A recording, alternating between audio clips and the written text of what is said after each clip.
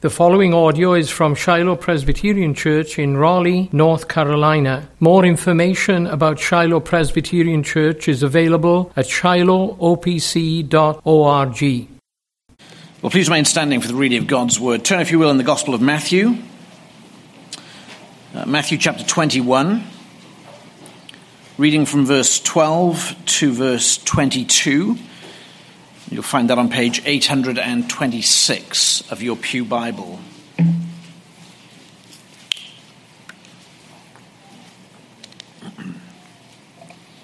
Matthew 21 and verse 12. This is the word of God. And Jesus entered the temple and drove out all who sold and bought in the temple, and he overturned the tables of the money changers and the seats of those who sold pigeons. He said to them, "It is written, 'My house shall be called a house of prayer, but you make it a den of robbers.'" And the blind and the lame came to him in the temple, and he healed them. But when the chief priests and the scribes saw the wonderful things that he did, and the children crying out in the temple, "Hosanna to the Son of David," they were indignant. And they said to him, "Do you hear what these are saying?" And Jesus said to them, "Yes, have you never read, 'Out of the mouths of infants and nursing babies you have prepared praise'?" And leaving them, he went out of the city to Bethany and lodged there. In the morning, as he was returning to the city, he became hungry. And seeing a fig tree by the wayside, he went to it and found nothing on it but only leaves. And he said to it, "May no fruit ever come from you again." And the fig tree withered at once. When the disciples saw it, they marveled, saying, "How did the fig tree wither at once?" And Jesus answered them, "Truly I say to you, if you have faith and do not doubt, you will not only do what has been done to the fig tree, but even if you say to this mountain, 'Be taken up and thrown into the sea,' it will happen. And whatever you ask in prayer, you will receive if you have faith." Amen. Thanks be to God for his word. Let's pray.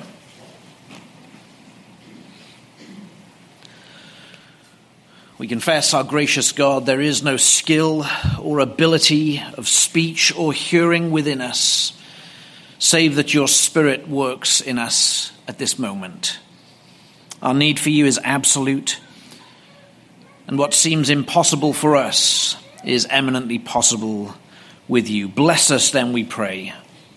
Warn us and encourage us by your word, that we, your people, may stand fast in faith, trusting in you. Bless the words of my mouth and the hearing of all our ears, that it might be acceptable in our sight, because you are our rock and our Redeemer. In Jesus' name we pray. Amen. Please be seated.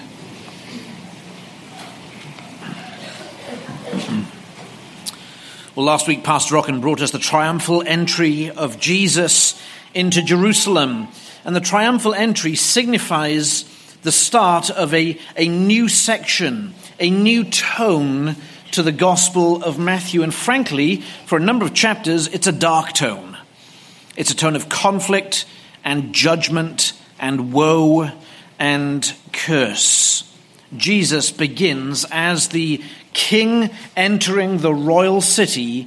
He begins a series of judgments and curses upon the unbelieving people of Israel. Indeed, on the nation of Israel, not to say all were excluded from his mercy and his grace, but as a nation, he's come to bring a judgment upon them. Here we see Jesus entering Jerusalem as the great prophet, priest, and king of Almighty God, coming to deliver some, but coming to cast off others.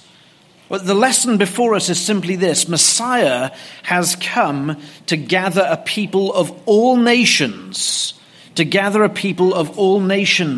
And in doing this, he will cast off those who are unbelieving and bring in and graft in others who are of faith.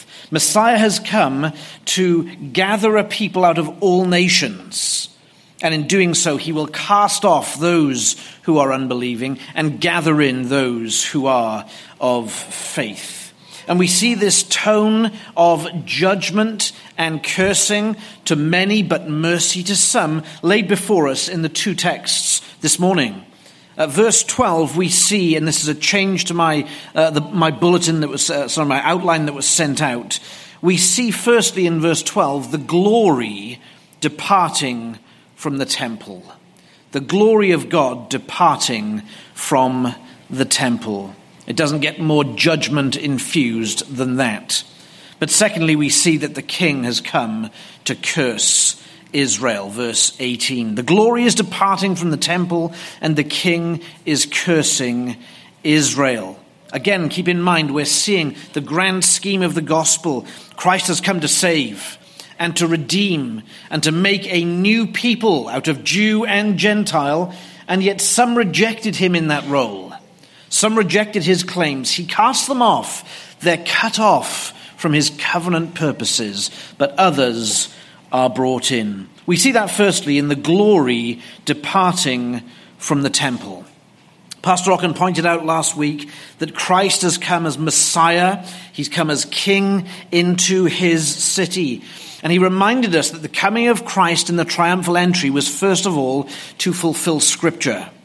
Secondly, revealed was the humility of Christ as king, riding as he did upon a donkey. And third, he came to take his place as king.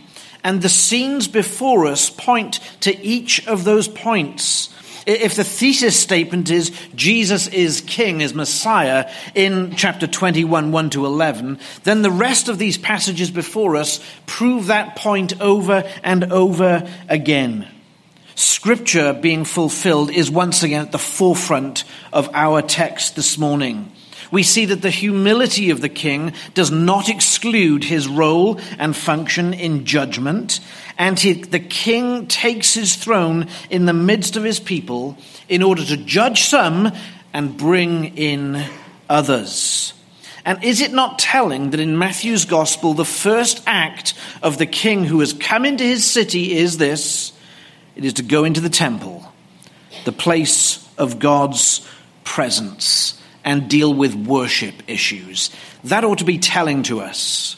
The first thing our Lord does is set his sight upon the dwelling place of God with men, the temple. Jesus has been concerned with the temple and worship his entire ministry. We know that one of the first acts he does in John's gospel is to cleanse the temple, chapter 2. Now, just days before his death, what do we find him doing? We find him apparently cleansing the temple once again. What did the temple become during our Lord's time? Well, as you would walk into the outer courts of the temple, you would find that the temple had become a trading place. The place of worship had become a place of commerce. You would find animals, the stench of animals, the trade of animals. You would find money changers. Our Lord says that the outer courts of the temple where this was taking place had become a den of robbers. The place of worship had become a place of theft and unjust commerce. And it ought not be lost upon us, friends, that this was taking place not in the Holy of Holies, not in the holy place, but in the outer courts. What were the outer courts? The courts of the Gentiles. Don't lose sight of that. It's the courts of the Gentiles that has become this marketplace. In other words, those Gentiles that wanted to come and worship Jehovah and were allowed into the outer courts had their worship thoroughly marginalized by the noise and stench of farm animals, by the oppression of unjust money changers. Friends, we need to understand and comprehend what a profound offense this must have been to God. And what a profound offense this was to Jesus. The worship environment of the Gentiles had become a den of robbers. There could be nothing more incongruous to the picture that is before us than what we see. It had become a place of commerce, a place of daylight robbery at the expense of the Gentiles. Their worship was sidelined. And this really tells us what the Jews thought of the Gentiles, doesn't it? They wouldn't do it in their own courts, but they would do it in the outer courts.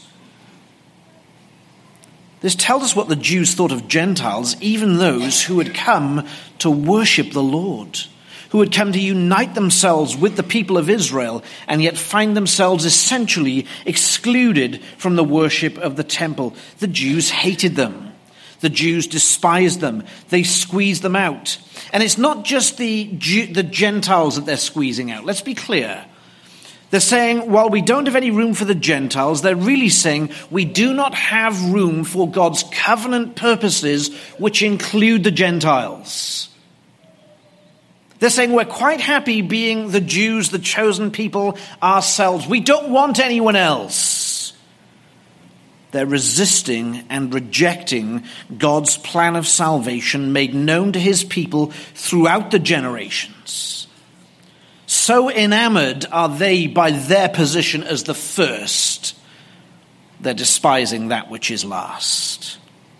And friends, we ought not be ignorant either. This plan of Jew and Gentile had been prophesied to the Jews for hundreds, even thousands of years. This ought not have been strange to them to see the Gentile in their midst. God had promised Abraham, the father of the nation, that in your seed all the nations, not just Israel, all the nations of the earth would be blessed. It was spoken to them by the prophets, Isaiah 49 verse 6. It's God speaking to the Son, his servant. God says, "It is too light a thing that you should be my servant to raise up the tribes of Jacob and to bring back the preserved of Israel. I will make you as a light to the nations, that my salvation may reach to the end of the earth." They even sung this in their praises. We'll see this tonight in Psalm 87.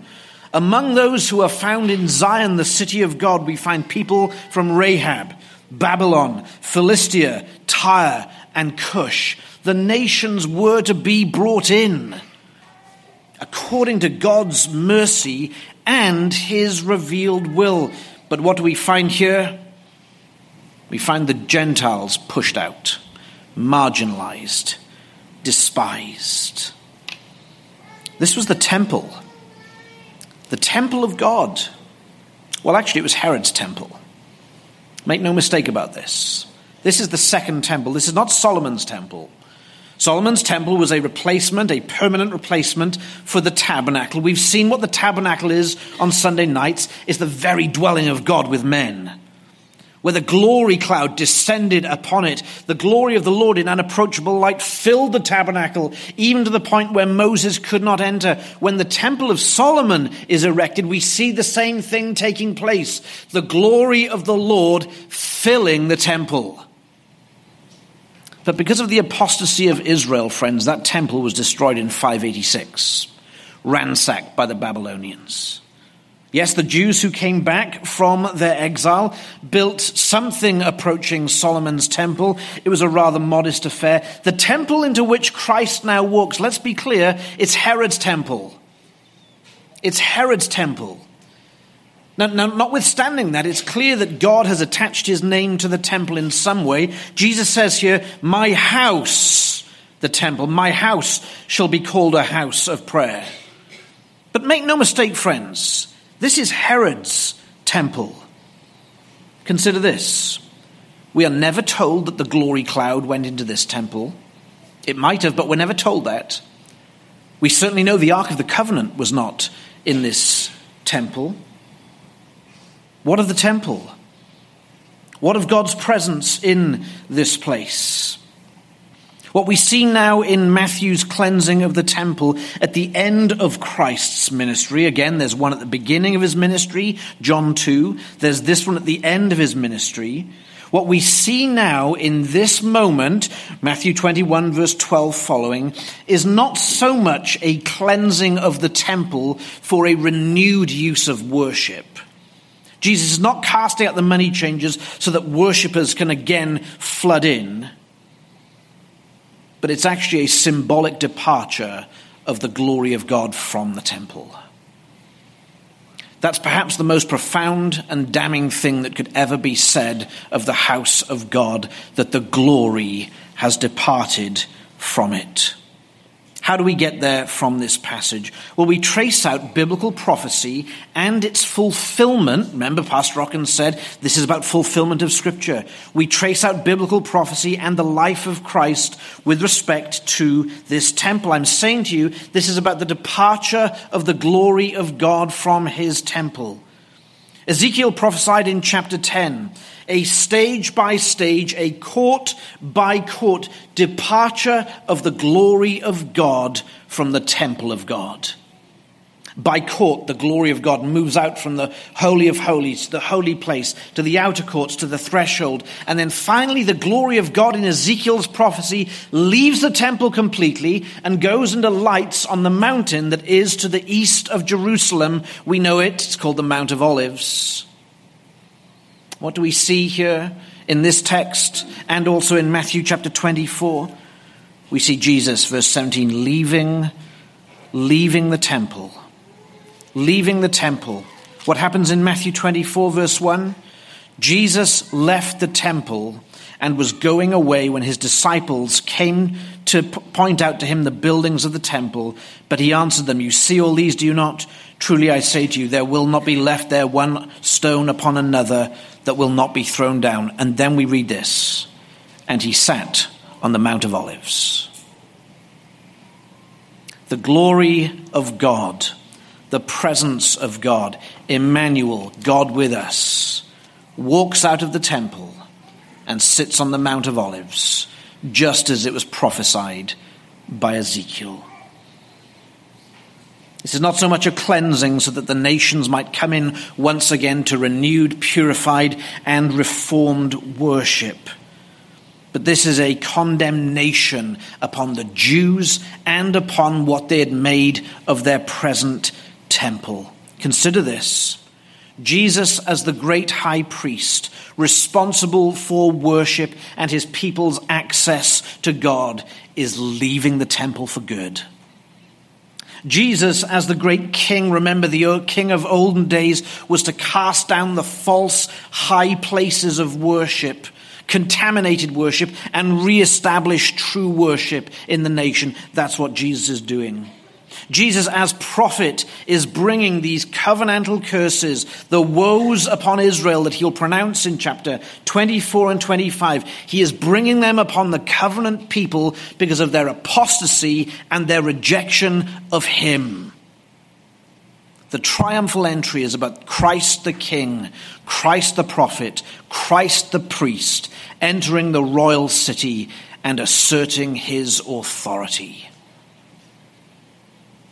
Here's Messiah taking all of Israel's great offices in one moment, and he begins to distance God from God's people, at least the covenant people. But that's not all he's come to do. He's not just come to judge, to curse, and cast off. If there is a cleansing in this passage, and there is of sorts with the temple, there is most certainly a cleansing of people. Verse 14, "And the blind and the lame came to him in the temple, and he healed them." Did we see that? In the midst of this remarkable narrative, the people who came to him at the beginning of his ministry are still coming to him at the end of his ministry. In the midst of casting off the temple and casting off God's historical people, there are still those of the people of God being healed and cleansed and restored and brought into this kingdom. It's not only the blind and the lame and the sick, it's the children. They're crying out, "Hosanna," verse 15, "Hosanna to the Son of David." They're worshiping the Messiah. And it's this reason, when they hear the children and they see the mighty signs of Christ, that who? The scribes and the chief priests saw the wonderful things he did. They were indignant. That should be staggering to us. God's people indignant at God doing great wonders in their midst. What a scandal. Jesus says to them again, to fulfill all Scripture, have you never read?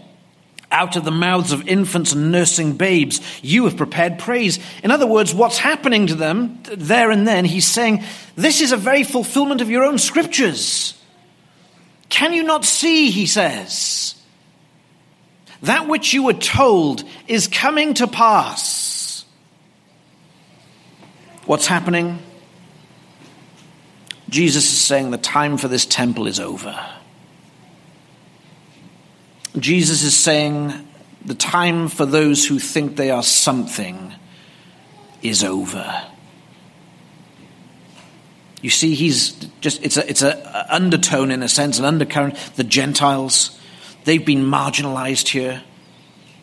But it's interesting, is it not, that Jesus said effectively to a Gentile these very words, John 4, verse 21, but the hour is coming, and now is, when neither on this mountain nor in Jerusalem, the temple, will you worship the Father. The hour is coming, and now is here, when true worshippers will worship the Father in spirit and in truth, for the Father is seeking such people to worship him. God's looking for worshippers. The Jews weren't worshippers. They denied him.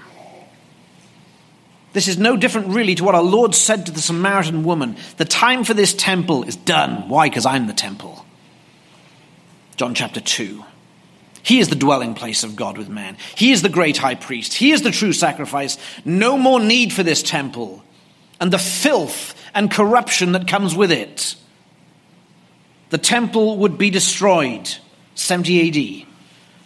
And many of the Jews who were apostate were cast off. But what have we seen? There are still some who are saved. Still some who are saved. In fact, the Gospels and Acts speak of believing Jews being united in Christ with believing Gentiles to form the church of God, to form the people of God, the new Israel of God. Jesus is identifying we're entering a new stage of redemptive history. Jesus is here uniting in himself two disparate peoples, making them one person, one group, removing the dividing wall of separation. So Jew and Gentile now have one Lord, one faith, and one baptism. Jesus is writing Ichabod above the gates of the temple. The glory has departed. And he's saying, I'm forming a new temple, a new people in himself. Friends, let's just apply this very gently to ourselves. Let's take great care. We are the covenant people of the day. And if you look at the church, broadly speaking, the covenant people of the day, broadly speaking, we'll see the same kinds of apostasy in the church that we saw in ancient Israel. Doesn't necessarily look the same, but it's the same kind of apostasy where Jesus is acknowledged by word, but people deny his power, deny his authority, deny his claims. It's a Jesus of their own making. In other words, the covenant people dare not presume upon our position as covenant people. As the Jews were cast off for their unfaithfulness, their lack of faith, so too can we be cast off because of a lack of faith. Others can be grafted in if we are cast off. Why not? We've been grafted in, have we not, at the Jews being cast off? Let's be careful. Let's be careful. Moreover, we're reminded here, are we not, of the expansive plan of salvation. Oh, it's expansive. It's not narrow. It's not to one people group or one certain kind of person. God has always designed to save Jew and Gentile alike. And we are evidence of that, are we not? I mean, are we not? How many of us, according to the flesh, are Jews? But according to the Spirit, we're Israelites. The church of the Lord Jesus Christ. We've been brought in. And we can never withhold that from anyone else. It simply cannot be that way. We see these shreds of light and of life and salvation in the narrative. But we would have to say, friends, the overall picture is one of darkness and judgment. And that judgment continues with its sheds and rays of light, continues then into verse 18 with the fig tree. And here we see the king cursing Israel in judgment. You see, it's not only the inclusion of the Gentiles to the covenant people that's in view. It's also the inclusion of the Gentiles at the expense of a nation. It's sobering stuff. The inclusion of the Gentiles at the expense of a nation, those Jews that were unfaithful. Again, that's not to say God has cast off his promise. It's not to say his promise to Israel is annulled. No, his promise is fulfilled in Christ Jesus, making a new Israel from Jew and Gentile alike. But the narrative here from 21 onwards to the end of Matthew's gospel is many of the Jews rejecting the Messiah. And why were they rejected? Because they were found to be unfruitful. They were found to be without faith in the Messiah. That's the root cause. They were found to be without faith. There's little doubt if you turn the pages into chapter 22, chapter 23, chapter 24. Chapter 23, you'll find 7 woes to the scribes and Pharisees. It's more or less their resistance to him, and Jesus as the great prophet speaking judgment upon the Jews. Again, friends, this was foretold. This was foretold in the Old Testament, Hosea chapter 1, verse 9. We read this, and the Lord said, "Call this child's name, not my people. For you are not my people, and I am not your God." Those are staggering words. That's what's happening at this moment in Matthew's gospel. There is a people who were God's people who are becoming not God's people. And God is saying, I will not be your God. Why? Because you've rejected my Messiah. You've refused me and everything that I have offered. And that's the narrative of the fig tree. The narrative picks up on the next morning, and Jesus is walking and he becomes hungry, we read. He sees the fig tree by the wayside. It looks fruitful. The leaves are all out. But he goes to the fig tree to find figs, finds nothing. And Jesus curses the tree. "May no fruit ever come from you again." And the fig tree withered at once. In other words, the fig tree had an appearance of being fruitful. It had an appearance of being health. Outwardly, it looked great, but it bore no fruit. It is a perfect picture of the hypocrites of the Jews. A perfect picture of them. Outwardly, they looked great. They did all the supposed things and more that they were meant to do, by the way, and yet bore no fruit. Bore no fruit of faith, bore no fruit of repentance, bore no fruit of caring for the poor, bore no fruit of evangelism, and so on. The tree here is a perfect picture of what is going to happen to Israel. Now, the Lord makes it clear in chapter 24, verse 32, when there's the lesson from the fig tree explained. He says, "Truly I say to you, this generation will not pass away until all of these things have taken place." They're going to be cut off. AD 70. They're cut off from the kingdom. Jerusalem is destroyed, AD 70. Disaster comes upon the people of Israel. The fig tree is a picture of their spiritual health, and the speed of the fig tree's demise is a picture of how demise will come upon the children of Israel. Two lessons that we see here. And the first lesson is prompted by the disciples' question of verse 20.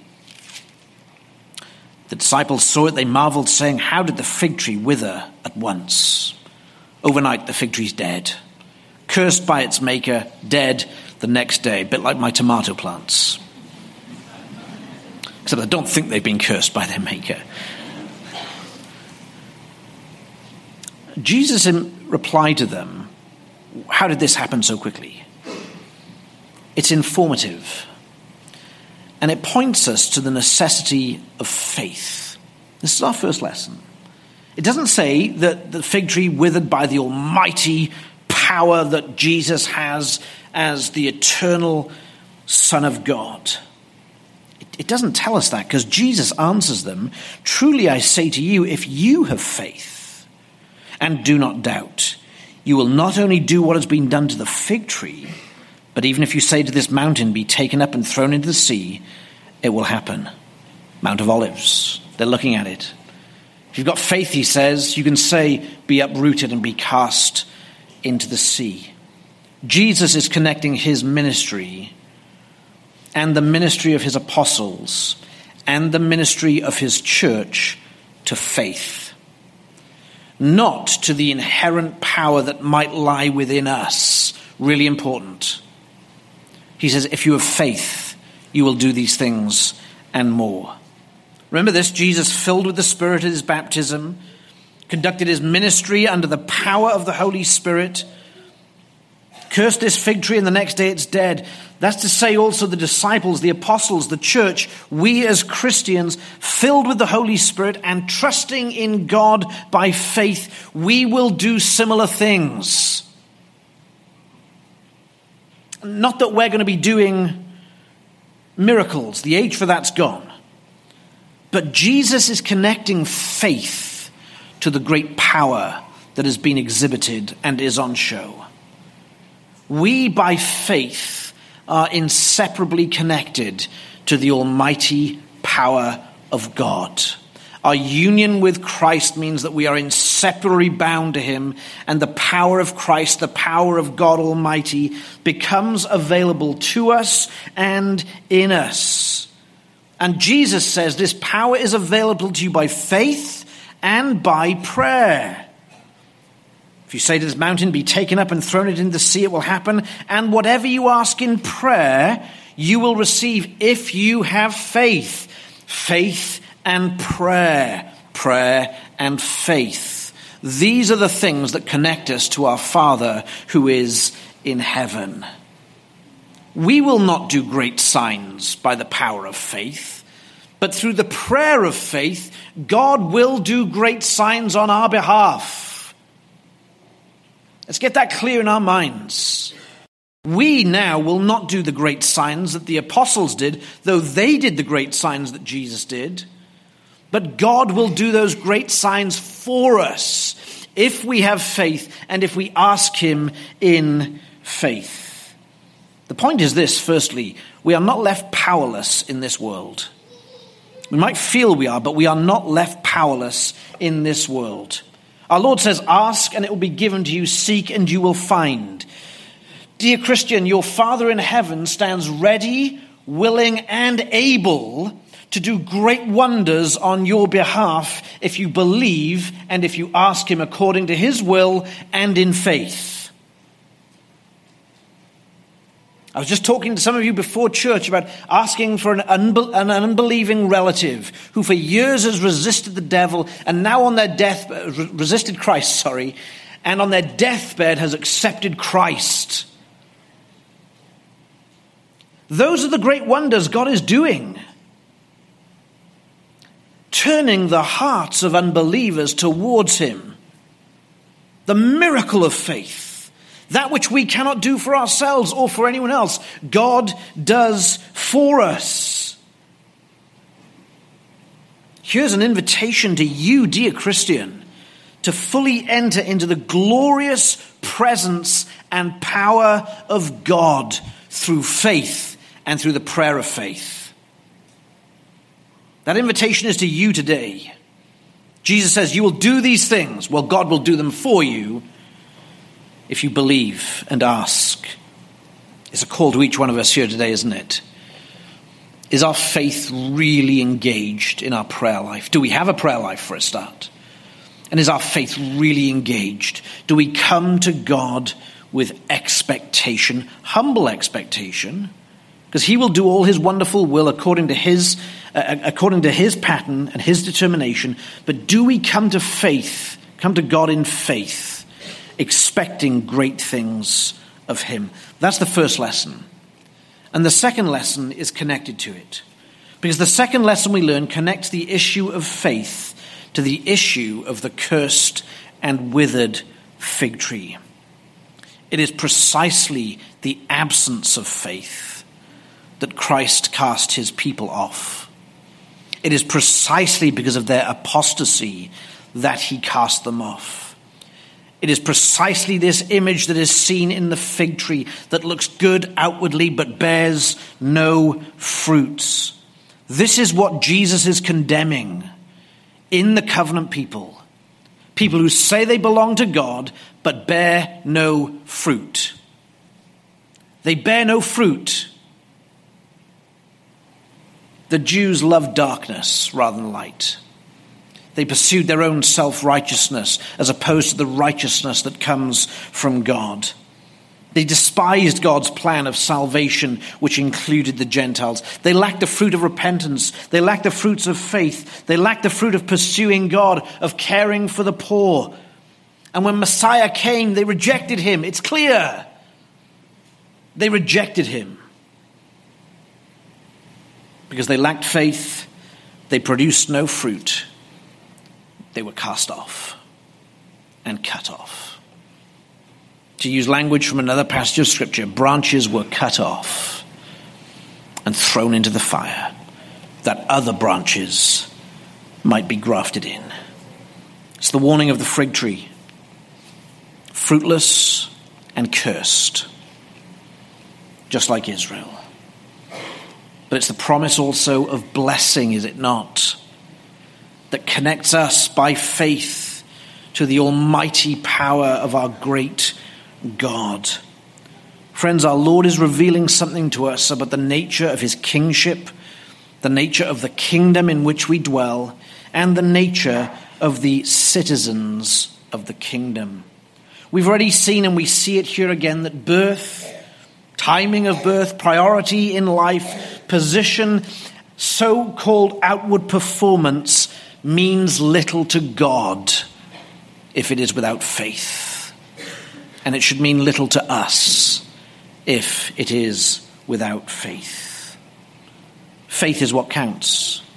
And we know that Scripture teaches that faith is the gift of God, not of us, not of works, lest any man should boast. There's no room for boasting in ourselves in the kingdom of Christ.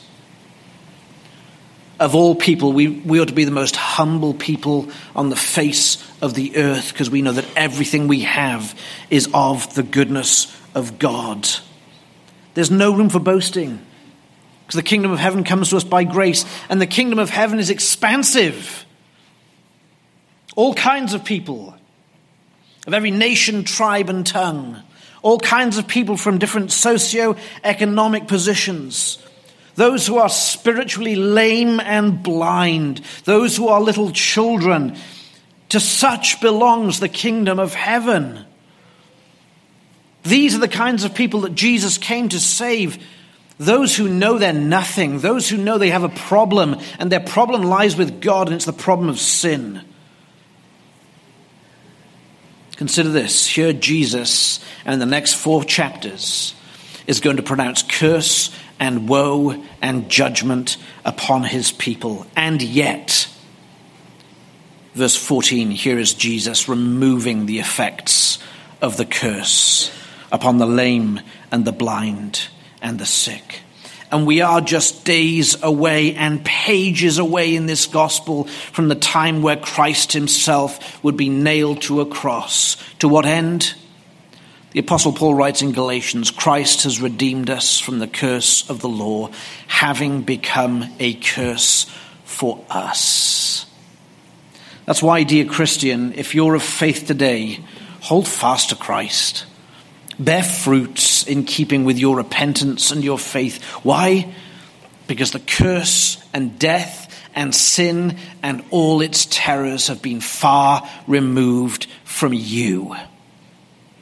And they were placed on the shoulders of our Savior at the cross, never again to haunt the people of God.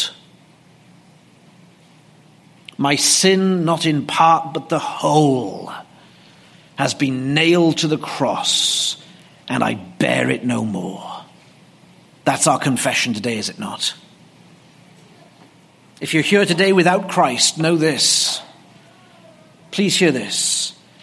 The curse of your sin and of a broken covenant lies not on Christ's shoulders, but your shoulders. You must hear this. Condemnation awaits you. Hell awaits. And we would not have you go to hell. The simple message is this: believe on the Lord Jesus Christ. Believe on the Lord Jesus Christ, and you shall be saved. Let's pray.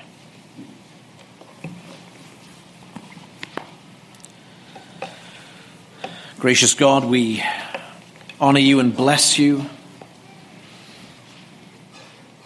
We praise you that according to Christ's great kingship, he has not cut us off or cast us off. Have mercy upon us, Lord God. Bless each of us with faith, a faith that loves, a faith which loves you and loves each other and serves each other. Bless richly, Lord God, all our efforts to honor you. Forgive us when we fail to honor you, and soften our hearts, Lord God, so that we might always cling to the Savior. And for any that are without you this day, Lord, have mercy, we plead. Turn their hearts unto you. Forgive them, show mercy, that your name might be praised as the day of salvation comes to this house. For we ask all this in the precious name of our Savior. Amen.